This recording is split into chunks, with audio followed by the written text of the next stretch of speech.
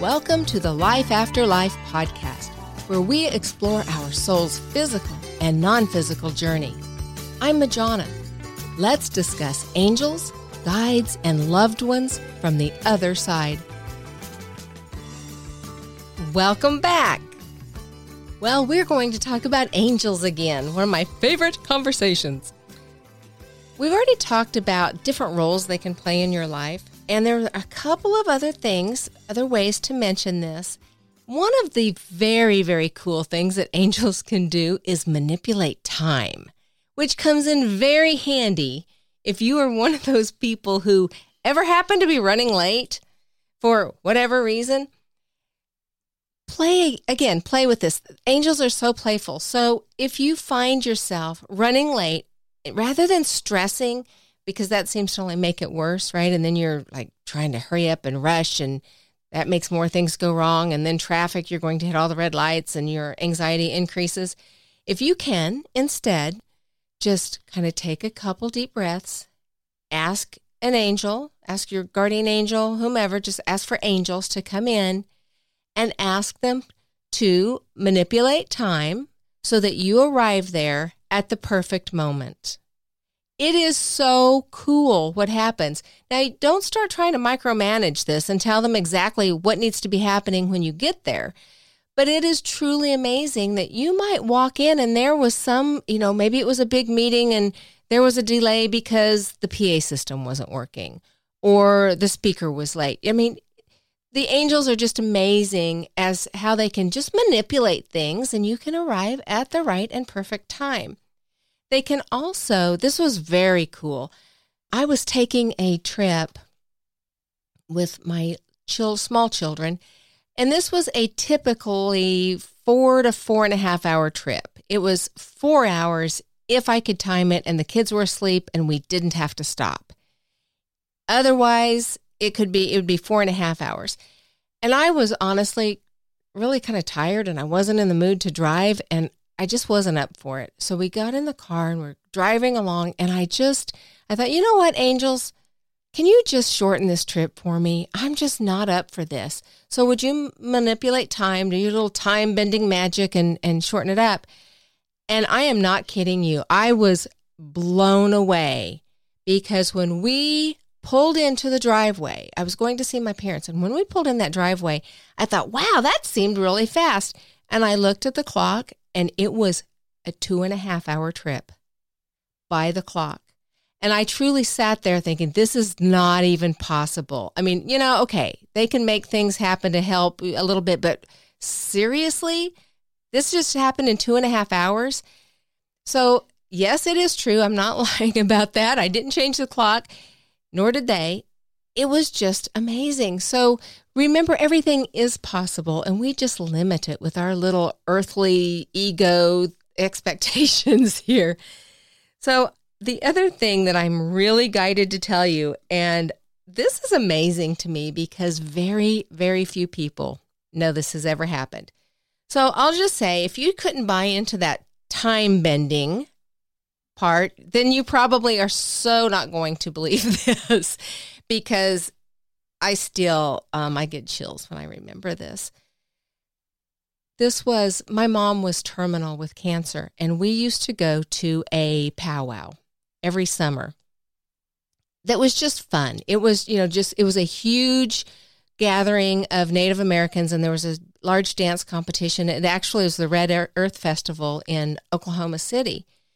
And knowing that this was Mom's last powwow, I thought, what do we do to really make this easy on her and yet memorable? And we would always buy, whatever struck us. And there were over 20 artisans there. So being mindful of Mom's condition, I ended up buying only one thing at that powwow. And it was just a very, very simple ring. And so we left the powwow, and the ring was a little big. There were only 2 of them there. The artist had, and they were unique. That's why I loved it. But it was a little big, and I was aware that I had to be very careful so I didn't lose this. So a couple weeks later, more family came, and they were spending time with Mom. So I was going to hit the road with my 2 little girls and go see some other family that was actually a couple states away. So we got in the car, we're driving, and I had kind of budgeted out our time and nap times and so forth.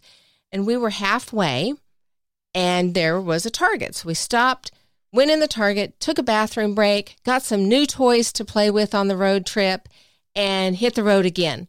45 minutes down the road, I realized my ring was missing.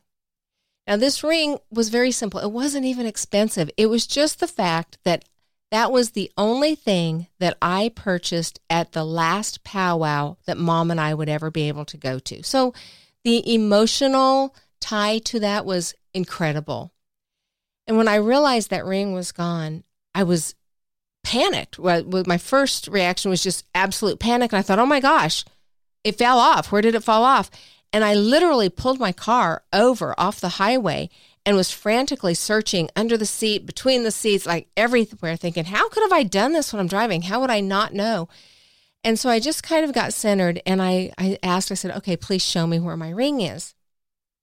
And I very, very clearly saw that I was at Target and dried my hands with paper towels, and the ring came off with the paper towel, and I threw it away. And I was just heartsick, to say the least. I mean, I literally started crying, and I thought, oh my gosh. And I remember that the trash was full. And I thought, if I go back there, it's 45-minute drive back there to try to dig through trash, and it was already full, so I'm sure they've taken it out. And then it's another 45 minutes to get back, right? And this is tacking all of this time onto an 8-hour trip already with these little girls. And I thought about calling them and begging somebody to please look through the trash. And I thought, nobody's going to do that. They're just not. So I had to sit there and get square with this and really think about my options.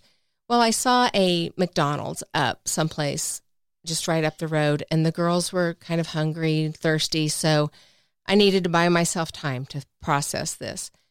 So we went up to McDonald's, and this was when they had their Beanie Babies, those little miniature Beanie Babies, and my girls loved those things. So I went through the drive-thru, and I asked them I got like a Happy Meal, and I asked for 2 extra Beanie Babies, whatever they were that, I would just buy the extras. And after, it was between taking my order and driving up to the window, there were a couple cars, and I sat there, and in that time, I thought, okay, Majana, it's just a ring. You cannot make these little girls endure another hour and a half minimum in the car, already tacked on to 8 hours, on a chance that you can find this that is a slim to no chance. So you have the memory. Mom is not the ring. You have the memory, and you just have to let it go. So I took a breath and just really released that and pulled up to the window, got their sacks with their Happy Meals, and sat them on the seat next to me and paid, pulled up to park so I could give them their food. And when I pulled up and turned around to pick up the sacks, my ring was sitting on top of one of the sacks with the Beanie Baby. So even remembering this right now, I have chills and choking a little bit. My reaction truly was like it was a rattlesnake. I mean, I literally jumped back and just stared at that ring thinking, where did it fall from? Was it in the visor? How could it have been in the passenger seat visor? Was it on the dash? I mean, there was absolutely no way this fell from any place in my car and landed perfectly on top of a Beanie Baby. And I just sat there and again, just started crying. And I just knew, that, it was the angels. There was no doubt in my mind. And I just was so grateful and thanked them so from the bottom of my heart so profusely, and I could not keep the emotion from just spilling out. And so I gave my girls their food and their toys, and they were very happy. And when we arrived where we were going, I had a chance to kind of remove myself later and meditate, and asked, who was that? Thank you so much. Who did that? And all they said, and this is so typical of the angels, with absolute nothing but pure love, said, a friend. Thought, wow, no kidding. Thank you. So, miracles happen all the time. And that was, for me, just an amazing, oh my gosh, I just couldn't have asked for anything better. And also, realization of just don't put boundaries. Don't put boundaries on what I think can happen. For them, it was a gift of love. And I truly believe that they gifted me with that because my love for my children was what was the deciding factor for me to forego going back and doing this. So the angels returned that with a gift. So, gosh, I've shared that with so few people. And before I started this podcast, they urged me to share it with you. So I am doing that with confidence that you don't think I'm insane. And I look forward to sharing more stories with you. Again, I would love to hear from you, your stories, your questions. You can get us at Majana at lifeafterliferadio.com. And until the next time, namaste.